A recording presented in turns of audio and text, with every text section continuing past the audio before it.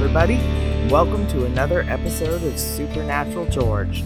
I'm Mittens, and today we're going to be talking about Season 7, Episode 18, Party On, Garth, written by Adam Glass and directed by Phil Segresha. There's a lot of good things in this week's episode, but before we start, I want to take a moment to marvel at the fact that I have now done a dozen of these things. There is a gross of Supernatural George, and we're still not even halfway through the series. Sure, there's a lot more to go, but I like to think we're all having fun. So let's party on with Garth.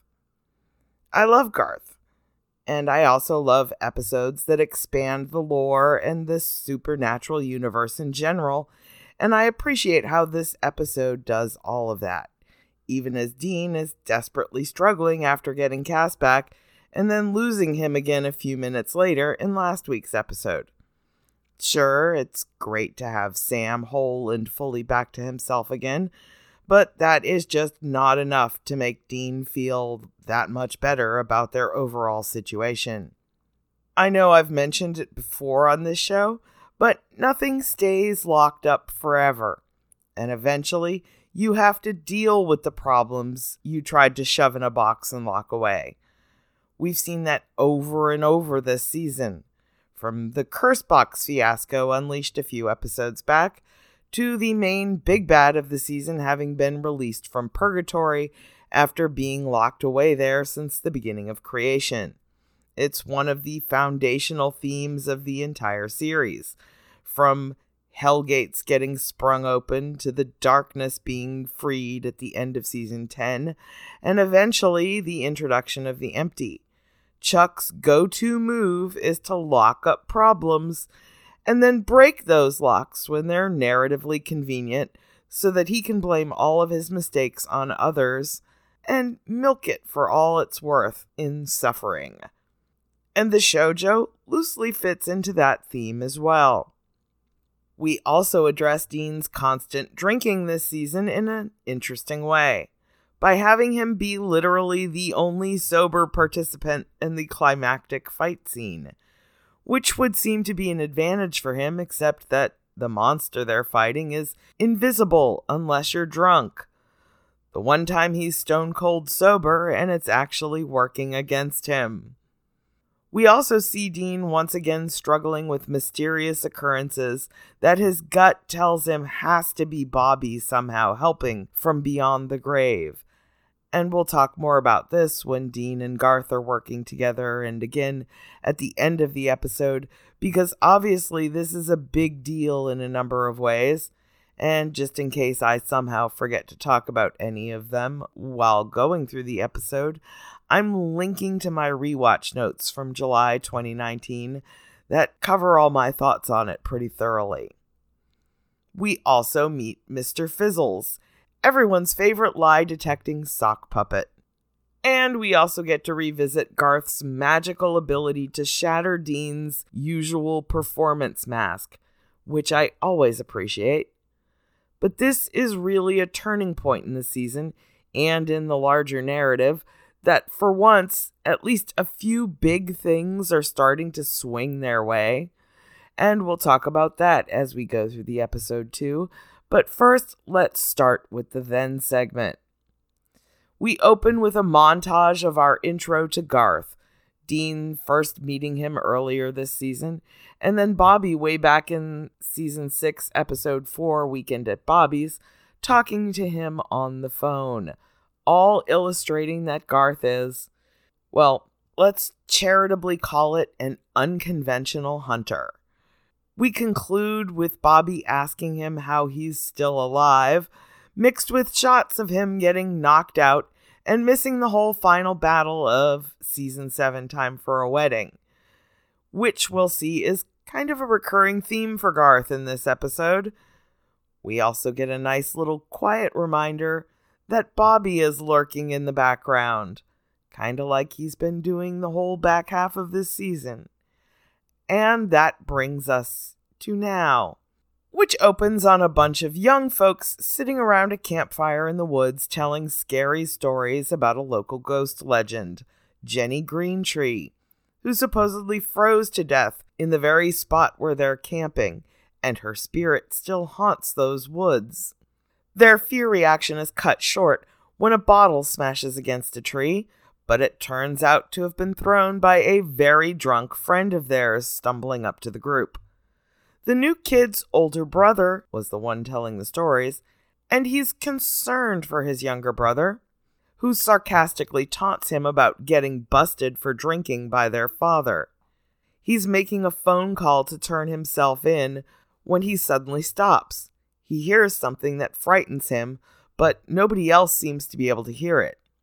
He then sees something, warns everyone to run for it, and then takes off down the road. His brother is kind of frustrated and fed up with him. But a moment later, they hear the kid screaming. And when they find him a minute later, Trevor's been torn open and his dead body is left propped against a tree. And then we cut to the title card. After the title card, we see a Ford Ranchero blasting Belle Biv DeVoe and pulling up to a burger joint. Garth steps out, projecting confidence as he interviews a couple women at the restaurant who'd been sitting around that campfire in the cold open. He's posing as a U.S. Marshal and asking about the victim. One of the women was convinced that he really had been killed by the ghost of Jenny Greentree, so Garth thinks it'll be an easy salt and burn. He goes to the cemetery later that night and Garths her. Back at the site of Trevor's death, his brother has returned. Drinking in his car, he dismisses a phone call from a woman who's worried about him, presumably his mother, and goes walking through the woods armed with a rifle. He sees someone else out there, a woman who looks like she crawled straight out of the ring, and tries to hunt her down. But she apparently catches up with him first. He's yoinked up off the ground, and we see the blood splatter and drip as he dies. Back in town, Garth's on the phone with someone he's clearly planning to meet up with now that he believes he's taken care of this hunt. But as he gets into his car to eat his dinner before leaving, he hears a call on the police radio about the new body just found up at Widow's Peak. Guess his date will have to wait. We then cut to Dean, riding shotgun and on the phone with Meg, talking about Cass. He's resigned, but disappointed that Cass is still comatose. He thought he had a win for a brief shining moment last week, and even though he has Sam right there with him and in full working order, it still feels like he snatched defeat from the jaws of victory regarding Cass. Meanwhile, Sam is feeling pretty good. But he's also feeling a little bit guilty about why and how he's feeling so good.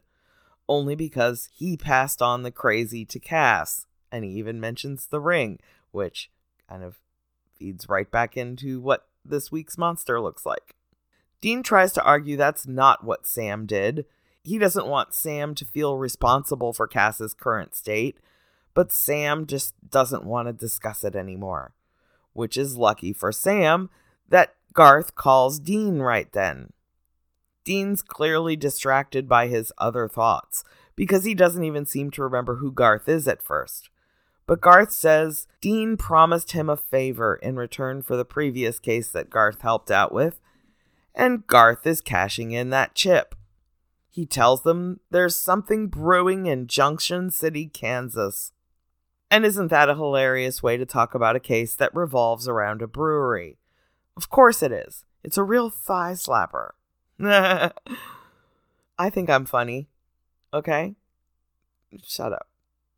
Sam and Dean turn up at the coroner's office the next morning in their fed suits and find Garth in army fatigues, pretending to be a relation of the deceased who won't be able to attend the funeral. Sam and Dean just stare at Garth like, what the fuck?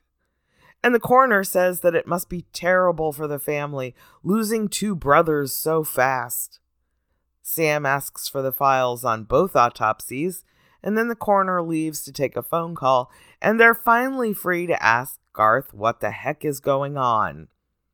Garth only also just found out that the two victims were brothers, with the same exact cause of death, and Dean asks if Garth is allergic to suits. Garth is kind of defensive when he says that he just looks good in uniform. Sam goes over to use the computer while Garth fills them in on Jenny Greentree and what he's already done to salt and burn her ghost. Dean pulls out his EMF reader, and Garth says he already scanned the body and found none, but Dean's EMF starts flashing and screeching. Garth assumes that his EMF reader must be broken, but continues telling them how he salted and burned her bones already. She had no other possessions, she was homeless, and there shouldn't be anything else to tie her there. Garth is thinking it was some kind of monster, not a werewolf, because the witnesses all agreed that what attacked the first victim was invisible. Dean suggests it could be an invisible ghost werewolf, which, yeah, probably not Dean, but, he's got to try. And I love the easy camaraderie between Dean and Garth here. Like, in the car, it took Dean a second to even remember him. He was still a little gruff and judgy when they first arrived, like he had been the first time they worked together. But he warms right back up to Garth very quickly, and they resume the former strange little friendship that they had been developing. Meanwhile, Sam's looking up the victims and finds their family owns the Midwestern Brewing Company, who make a variety of beers with names like Thigh Slapper and Head Spinner and Hardhead. And Sam asks if Dean and Garth have ever heard of Thigh Slapper, and Dean has, but he thinks it's, quote, for douchebags. Sam says it's the #1 microbrew in the Pacific Northwest, which confuses Garth because they're in Kansas. And Dean uses that fact to prove his point. The beer is for douchebags. And Garth delightfully points out the oddity of that fact for us. And Dean again falls right back into that easy camaraderie with him. Garth is just so good for Dean as a person. He's just constantly knocking Dean ever so slightly off balance. He doesn't react the way Dean expects him to. And he just comes out with these comments like his faith in humanity just cannot be shaken. And it all gives Dean a chance to just be a little softer, And I appreciate that so much. And I'm going to try not to rhapsodize on it every time they interact, or this episode is just going to be freaking long. But hopefully that was enough of a description for everyone listening to understand their friendship vibe. Sam says that the owner of the brewery was the father of the two dead brothers, and Garth just issues the order that he's going to change into his Fed attire and will meet them at the brewery. When Garth leaves, Sam looks exasperated with him, and Dean just tries to smile and assures Sam that Garth grows on you. At the brewery, they meet a woman named Marie who's coming on a Sunday to help them out. Her father is a partner in the brewery. The two murdered boys are her younger brothers. And a third partner had apparently died recently. They see the other partner, Randy Baxter, is chewing out a teenaged employee for being late, threatening to fire him if he's late again. Marie assures them that Randy is actually a really nice guy, except when he has to play the axe man. And Dean agrees with her that's not an easy job, though I imagine Dean means that with a literal axe and not just firing people. Garth and Sam then leave to talk to Mr. McCann, the father of the two murdered boys, as well as Baxter. When they ask about any enemies the boys may have had, Mr. McCann is confused because they were animal attacks, right? He's flustered and clearly distressed, which is entirely appropriate and reasonable considering the week he's had. So Baxter lives up to that really nice guy label and offers to talk to the feds for him.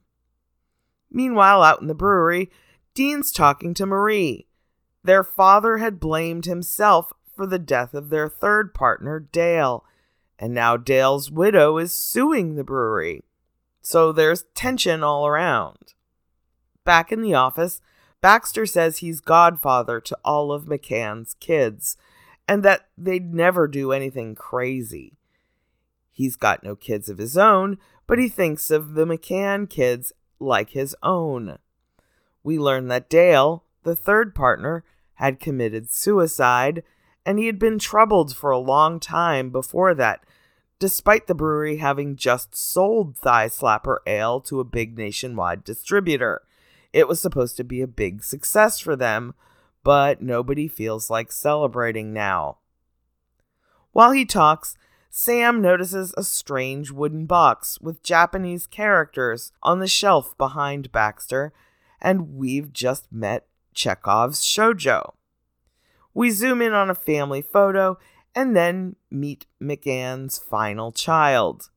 At her house, Lillian pours vodka into one glass of orange juice and sets that and a second glass of plain orange juice down on a table where her young daughter is coloring.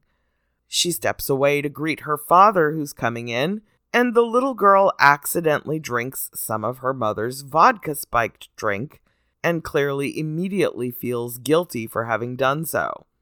The alcohol has gone to her head, though.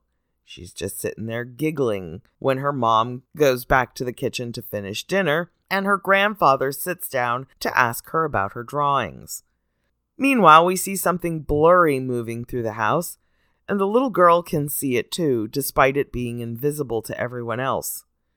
She sees the woman with the long black hair and a white dress standing behind her mother. She tries to point it out to warn her mother, who only sees the creature right before it jams a hand through her back and kills her in the exact same way it killed her brothers. There's no writing this one off as an animal attack, though. Back at Garth's motel room, where Sam and Dean are now camping out too, Garth is trying to fix his not at all broken EMF meter. We get a shot of Dean drinking from Bobby's flask in the background of Garth messing with it, though, in case the connection they're trying to make wasn't clear enough. Dean's coming up with nothing from the journal on an invisible monster, and is instead judging Garth on the motel room he's chosen. Garth defends it, saying, "You want to soak in a hot tub after a long day of hunting," and then goes on to share more of his unique outlook on the world. He waxes poetic about the brewery owners who beautified the world through beer, only to have so much tragedy hit them. Sam's still researching and learning that Dale was also the brewmaster in charge of making all that beer, which just offends Dean. He thinks it's ridiculous that people go to so much trouble for beer, which he says should be in the same category as water, as he starts passing out cold Thigh Slapper ales to everyone. As soon as he gets close to Garth, though, the EMF meter Garth's tinkering with starts going off again, and Garth starts trying to put all of those pieces together. He's working on the Dean puzzle. Dean changes his mind about the beer the second he tastes it, though, agreeing it's actually awesome. And suddenly his entire outlook on the case shifts, because he's allowed himself to just enjoy the fancy beer and dropped the performance of hating it on principle. Sam takes a few sips and agrees it's good, but Garth just chugs the entire bottle in one go and is also almost instantly drunk, giggling, wanting another beer. But Sam and Dean are still focused on the case and tell him no. Sam learned that Dale was pushed out of the business 2 weeks before he died because he didn't want to sell out to that distributor. And Dean realizes that's probably why the widow was suing. Before they can dig into that, a call comes across the police radio about a new murder at the McCann house. Garth wants to go investigate, but Sam says he's going to interview Dale's widow, leaving Dean to babysit a very tipsy Garth. At the McCann house, Garth points out there's no EMF on either his reader or Dean's, which he borrowed because his has been broken, right? And Dean doesn't even complain about that. He just lets it go that Garth took his gear without asking. They have other concerns, yes, but it feels like another, oh, that's just how Garth is, I guess I'll roll with it sort of deal for him. They need to talk to the little girl, but she's clearly traumatized and upset, so Garth tries his hand with Mr. Fizzles the sock puppet. Garth doesn't even talk to Dean about what he's going to do in advance, just throws Dean all off balance, and again, I love that. He tries talking to Tess normally, but she doesn't want to say what she saw. So he brings out Mr. Fizzles, and Dean just rolls his eyes and tells him to put the puppet away. But Mr. Fizzles just wants to help, to listen. And yes, Mr. Fizzles has a credit in the episode as being played by himself. So that's how I'm going to talk about him, as a separate character. Dean thinks this is stupid, but Tess tells them that she saw a monster. When Dean asks why she was the only one who could see it, it's clear she's holding something back, until Mr. Fizzles draws it out of her. He can tell when someone's being a liar. She blurts out that she had a sip of a grown-up drink, and is scared that she's going to go to jail for that. But now they know that alcohol is a key to seeing this monster. At Dale's widow's house, Sam learns that Dale was angry that they'd sold the company out from under him. She describes the company as Dale's baby. She's furious with his partners, but Dale apparently forgave them, sent them a special bottle of sake in a gorgeous box that her husband wouldn't even let her touch. The same box that Sam noticed earlier in Baxter's office. Back in the car with Dean and Garth, they're trying to work out what kind of monster you have to be drunk to see, and Dean pulls out his flask and starts drinking. Dean tells Garth that he's strictly on wine coolers, and instead of being upset or offended, Garth is happy about that, because he loves those. And Dean is quickly realizing that it's pretty much impossible to insult Garth. Garth, though, asks about the flask, and when Dean says it was Bobby's, we see a flashback to the motel where Dean set it on the bar in front of Garth when it set off his EMF reader. Garth suggests that maybe Bobby's ghost is lingering around it. He provides very well-reasoned arguments for why it might be possible, and says it's a reason that their EMF readers keep going off. But Dean doesn't want to deal with it while they're working on another case. Luckily for him, Sam calls and tells them about the sake box. They meet him back at the brewery, and Garth waits in the car while Sam and Dean break in. Sam opens the box to find the seal on the bottle is broken. They also notice a security camera in the office, so whatever was released from the bottle will hopefully show up on the security footage. They do see Trevor, our first victim, taking a few bottles of alcohol from the office, but they can't see anything else. And Dean realizes that they would need to be drunk to see it. He grabs a couple of bottles for him and Sam to drink. Sam asks if Dean can even get drunk anymore, and Dean proves that yes he can. When they watch the video again, they see the monster just following him out. And Sam and Dean are really super drunk. Sam can barely make words, and Dean is just goofy, which makes it clear that no matter how much we've seen Dean drink in the past, we rarely, if ever, see him good and properly drunk. He gets all squishy and tells Sam that he misses these talks where they can just be relaxed like that around each other. Unfortunately for them, the moment is cut short when an outraged Baxter finds them. And they are completely unprepared and far too drunk to think quickly on their feet as Baxter calls the cops on them. Before the police answer, Baxter seizes up and falls over, and we see Garth standing behind him with a taser in his hand. And the one cutscene from this episode takes place right here, where Garth picks up the phone and pretends he was trying to reach a pizza shop, misdialed, and then just hangs up. Sam and Dean are now the lushes that Garth is stuck babysitting, so most of what we miss in that little deleted scene is Garth being competent in his milieu, and Sam and Dean being goofball drunks in theirs. We cut to Sam and Dean holding coffee cups, trying to regain some semblance of sobriety, as they stand in an alley behind a Japanese restaurant, and the chef is translating the writing on the box for them.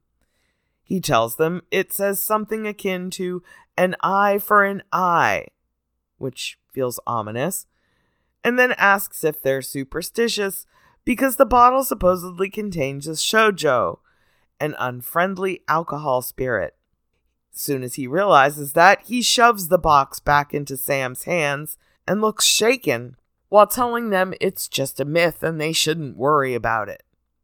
I really do hope they went back and had dinner there.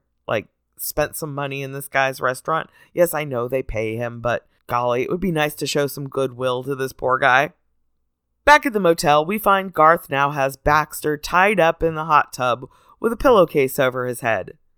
Dean tries to banter with him about it not ending well, and Garth banters back, but Sam interrupts them to get back on point. Shoujo, Japanese booze monster, which Sam learns that you can bind at your will with the right spell box, turning it into an attack dog to sick on your enemies. Garth points out that it's not targeting the people who screwed Dale over, and Sam says that Dale's widow thought of the company as his baby, so for revenge, he's killing the babies of the people who killed his child, so to speak. All while Dean's refilling his flask again. At least the monster can be killed, but only with a samurai sword that's been consecrated with a special blessing. As far as they know, there's only one more target of the spell, Marie. So Dean will go find a sword while Sam keeps watch over her, and Garth will stay behind with the unconscious Baxter. Garth strategically fumbles his EMF reader as Dean walks by, and it goes off again, because of the flask. Garth uses this to try and needle Dean into considering his Bobby haunting theory, which Dean again tries to stop him from talking about, but Sam's curious about what Garth means, so Garth just flat out says he's concerned that Bobby's haunting them. Dean again tries to kill the conversation, but Sam says it's fine, and he looks a little shifty as he admits that he's already tried contacting Bobby with a talking board, way back when the beer first disappeared in 7-Eleven Adventures in Babysitting. Dean's upset that Sam didn't include him in that, but we all know that Sam thinks Dean would have maybe skewed the results, because he just wants it to be Bobby so badly. He thinks Dean wouldn't be objective about it. Sam, of course, didn't get a result because Dean specifically was not there with his flask. But Sam fully believes that he's right about this, and it's enabled him to write off all the other weird stuff and not allow himself to hope that it could be Bobby. And just like Garth's interactions with Dean wear away his performance mask, Sam does the opposite here and plays into Dean's performance mask, refusing to hear Dean's side of things because Sam can't comprehend it. It's so much easier for him to just dismiss it because it's not his experience. Sam and Dean leave on their respective missions, leaving Garth behind with Baxter, who's now awake and handcuffed to the bathtub rail. Garth is kind to him, telling him he's there to help, even though this is a totally perplexing situation for poor Baxter. But then he starts trying to puzzle out what Dale was targeting for him, since he doesn't have any kids. Baxter says that he's still deeply affected by the McCann children's deaths, but Garth insists that Baxter is hiding something, because of how many chances he'd given that slacker janitor kid earlier. And he just comes out and says it, all friendly, that he assumes that kid is actually Baxter's illegitimate son. His mother had been Baxter's secretary back in the day, and he'd had an affair with her. Baxter goes all quiet, and Garth gets right up in his face. No more Mr. Nice Garth.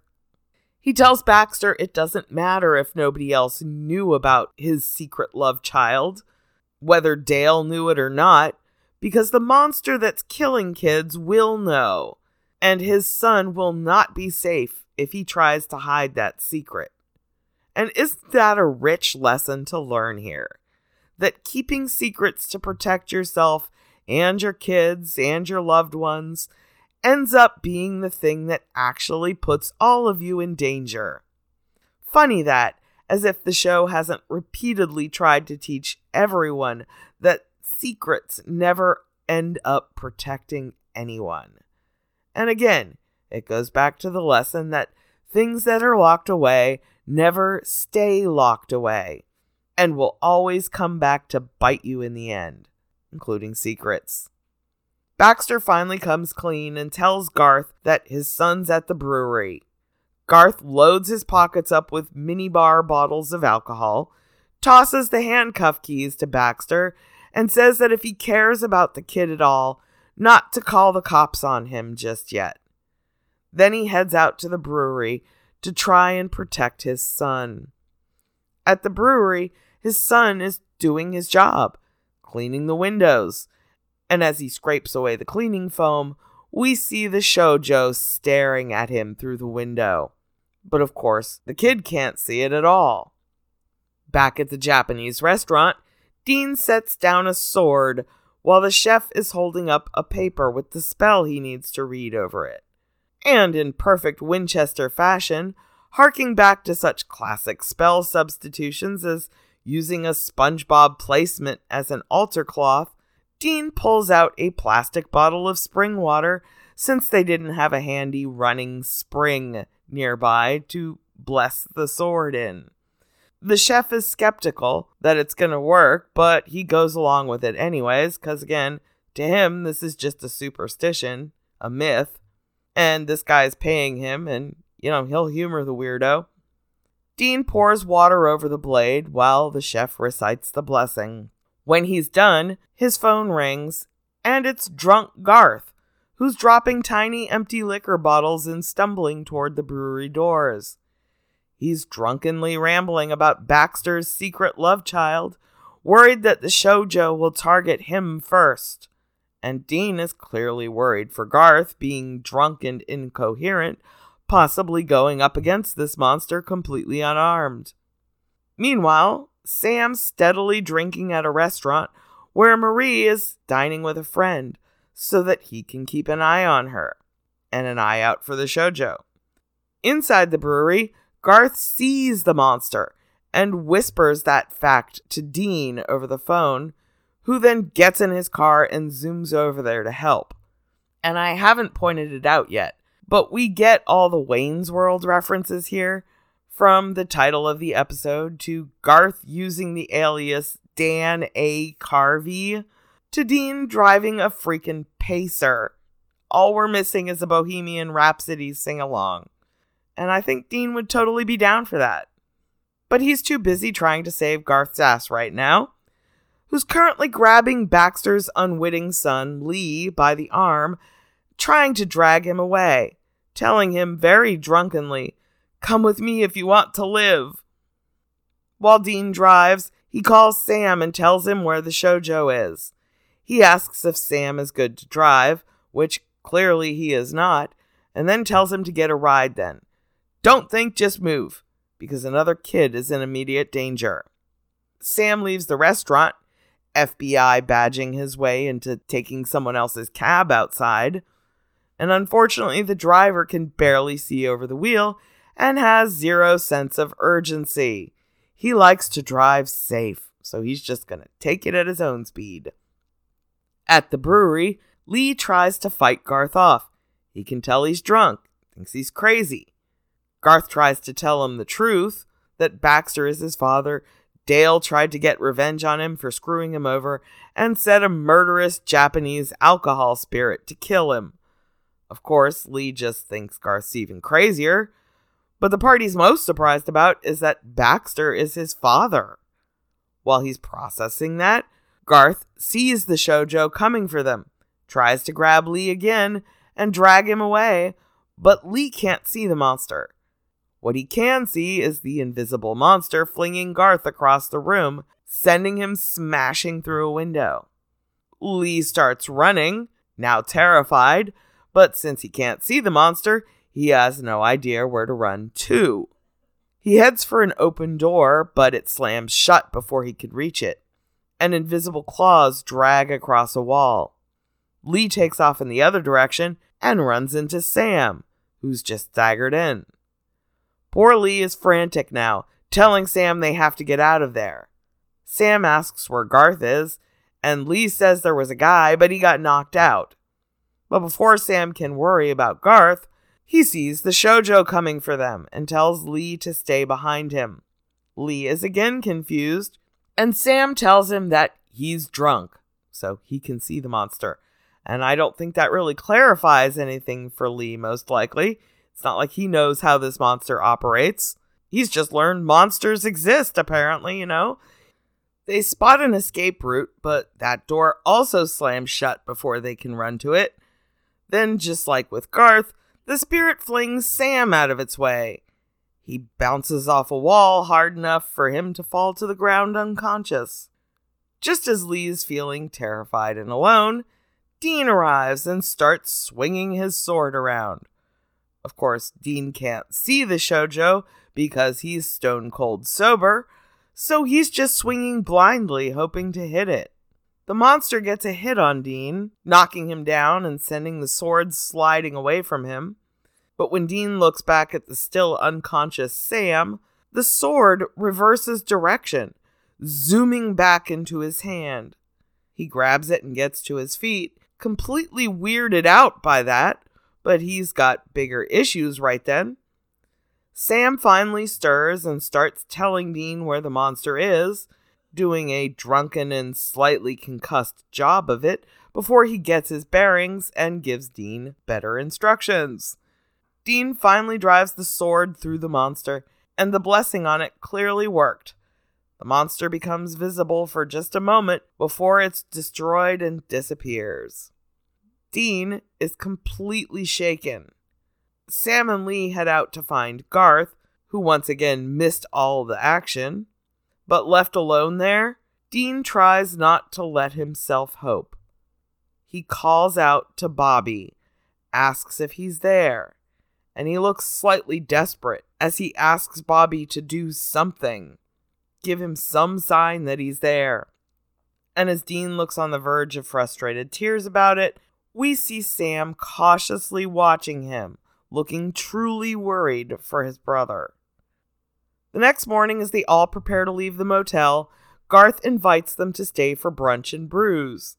The potentially awkward goodbye turns soft and friendly when Garth just hugs each of them like they're all best friends now. And it makes all the awkwardness just vanish instantly. Garth is a magical human being. Hilariously, he admires Dean's ride, the stupid pacer. But even Sam cheerfully agrees that Garth has grown on him too. As soon as Garth is gone, though, Sam falls right back into judgmental mode to talk about it. Dean assumes it's about the talking board, that he's about to be lectured. But no, Sam heard him talking to Bobby at the brewery. Sam did not see the sword sliding. Remember, he was still unconscious. Dean tries to brush it off as his imagination, but Sam pokes at him. He knows something happens, and he wants Dean to be straight with him. I mean, first off, good frickin' luck with that. But whatever. Dean tells him the truth. Not only about the sword moving itself, but we get a whole montage of all the times strange things have happened that Dean had wondered if maybe Bobby had been responsible for. The beer disappearing in 7-Eleven, the paper that magically appeared on top of their research pile in 713 The Slice Girls, and then last week, Bobby's journal falling to the floor and the only thing falling out being the number of the guy who found Cass for them. Dean is presenting all of this very grumpily because he still isn't sure whether Bobby is there or not. He himself is still in doubt. There's a lot of compelling evidence, but because Sam's personal tests came up negative, Sam has had to rationalize away why. He's convinced himself that all of these things are coincidences because they want it to be Bobby, because they're missing him. And that's put Sam in a position to continue just coming up with marginally rational explanations for what all of these things must actually be. Dean looks shaken, like he doesn't really buy it, but he's trying to convince himself too, because Sam just seems so damn sure of himself. Dean suggests that Bobby would have let them know he was still there, right? Because who knows more about being a ghost than Bobby does? And yet, all they have are these vague notions and coincidences, and nothing directly telling them that Bobby is there. But with that conversation out of the way, if still feeling entirely unresolved, Dean asks if Sam wants to go to brunch. But no, he's too hungover still, and just wants to get out of there. When Dean shuts the motel room door, the camera pans back around to where a rollaway bed is sitting in the middle of the room, with Dean's flask perched on top. And we see that Bobby is standing right there. Dean almost drives off without it, but then he realizes at the last second, goes back inside, and we see Bobby, but Dean very clearly still can't. Bobby thinks that Dean might be able to see him for just a second when Dean says, "There you are," all fondly, but that was just for the flask. Poor Bobby is clearly getting frustrated with Dean too, barking out, "I'm right here, idjit!" But then he flickers and disappears as Dean heads back out and drives off. And that's how this episode ends. We learn what the show has been hinting at since Bobby died, and what his choice with the Reaper was in the end. Of course he chose to stay. And even now that we have absolute proof that it was Bobby's ghost all along, trying to help them out, Sam has convinced Dean that he had to be imagining things, that his instincts are off, because he just wants it to be Bobby. That Dean isn't fully engaging with reality. Because this has been Sam's struggle all season long. And he's still trying to adjust to not having to compensate for the constant hallucinations that Lucifer had been inflicting on him. He's unable to see that Dean's experiencing something real, partly just out of the fear that he himself is trying to come to terms with. That he can't really trust reality yet. It's also a tidy metaphor for how they're better when they're working together and on the same page. If Sam had only included Dean in some of his tests, used the talking board when Dean and his constant companion of the flask were present, his results would have been wildly different. But Dean is also trying to trust Sam again, even if doing so is crushing a little bit of the hope in himself. And it's all just painful, especially when we get to see Bobby's frustration there at the end. We might be wondering why Bobby's struggling so hard to make his presence known to them. And in some ways, I think it could be a matter of him trying too hard. He's got so much emotional investment, and he's burning through all of his ghostly powers just trying to be helpful to them, trying to do what he can, and doesn't have enough left over to just materialize and wave high, you know? There's also the little matter of the narrative screwing him over. The way it screwed with Cass that we talked about last week. The way that Dale got screwed over by his partners in the brewery this week. Cass had been kept out of the story with a convenient case of amnesia and a babysitter to keep him out of trouble, who wouldn't ask any pesky questions or take Cass into the authorities to try and find out who he really was. And it kind of feels like Bobby's ghost has also been prevented from helping too much, from making himself known too soon, before it would have the most narrative punch to the big reveal. And honestly, I'd like to give Chuck a good narrative punch or two myself. But this is his story, and we're just here to be victimized by it. I think that's most of what I wanted to say on this one for now. My tag for this episode only has 2 pages of posts if you're craving more quality Mr. Fizzles content. So I'm just going to leave it here for now. But next week, Sam and Dean will finally learn the truth about Bobby's ghost. And Sam will learn absolutely nothing about trusting Dean from this experience. So join me next week for Season 7, Episode 19 of Grave Importance. And I know this is an often overlooked or forgotten episode, but there's a lot of interesting stuff in there, even for a Buck Lemming episode. Vengeful spirits ahoy, though, reminding us that we may have Bobby's ghost back, but there's also a ticking clock on that before he will inevitably go vengeful too. Until then, you can find me on Tumblr at Mittensmorgel or at SPNGeorge. You can find me on Discord and Blue Sky as Mittensmorgel, or you can email me at mittensmorgel@gmail.com. And I look forward to talking to everybody again real soon. And yes, of course, I have Mr. Fizzles mittens, purchased from Stan's. I don't know if they still sell them, but if they do, they are the super coziest mittens I've ever had. And they're adorable because they're Mr. Fizzles. But yeah, that's probably one of my favorite things I've bought from Stan's over the years. I just love those mittens. Mr. Mittens, my spouse, put him on. He couldn't find his gloves when we were shoveling snow the other day, and I was like, "Here, you can wear these. They're really warm and cozy."